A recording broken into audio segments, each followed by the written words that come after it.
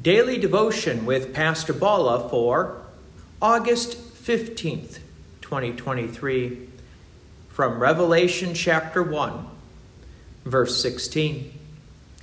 In his right hand he held 7 stars. From his mouth came a sharp 2-edged sword, and his face was like the sun shining in full strength.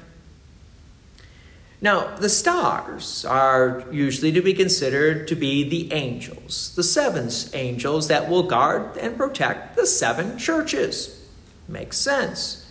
And the 2-edged sword is usually a reference to God's word. So now let's take a look at these 2 items, the angels and the word of God, as a means by which God, the Father, Son, and Spirit, now protects the church in the midst of tribulation that John and the rest of the Christians were going through and that we are still facing today. You see, God does not abandon us. Instead, he protects his church.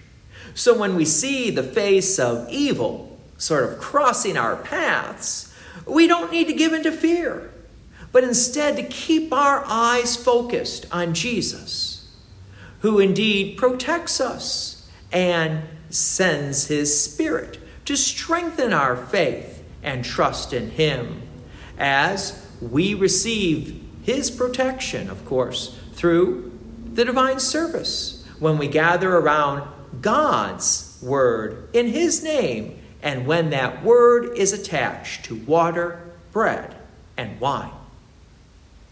Verse 17, when I saw him, I fell at his feet as though dead. But he laid his right hand on me, saying, Fear not, I am the first and the last. In case if there was any doubt who this is, this Son of Man, all doubt is now removed. John bows down to him. In the scripture, whenever somebody would mistakenly look at an angel and think that this was the Almighty God and bow down, the angel would quickly correct them, saying, Don't bow down to me, I'm just a messenger. But the words coming from the Son of Man have a similar phrase, don't be afraid, but Jesus doesn't sit there and say, you shouldn't be bowing down to me. Instead, he says, I am the first and the last, because Jesus is God Almighty, and just to reaffirm, Jesus is eternal, along with God the Father and the Spirit. God's peace and many blessings be with you, and thank you for listening.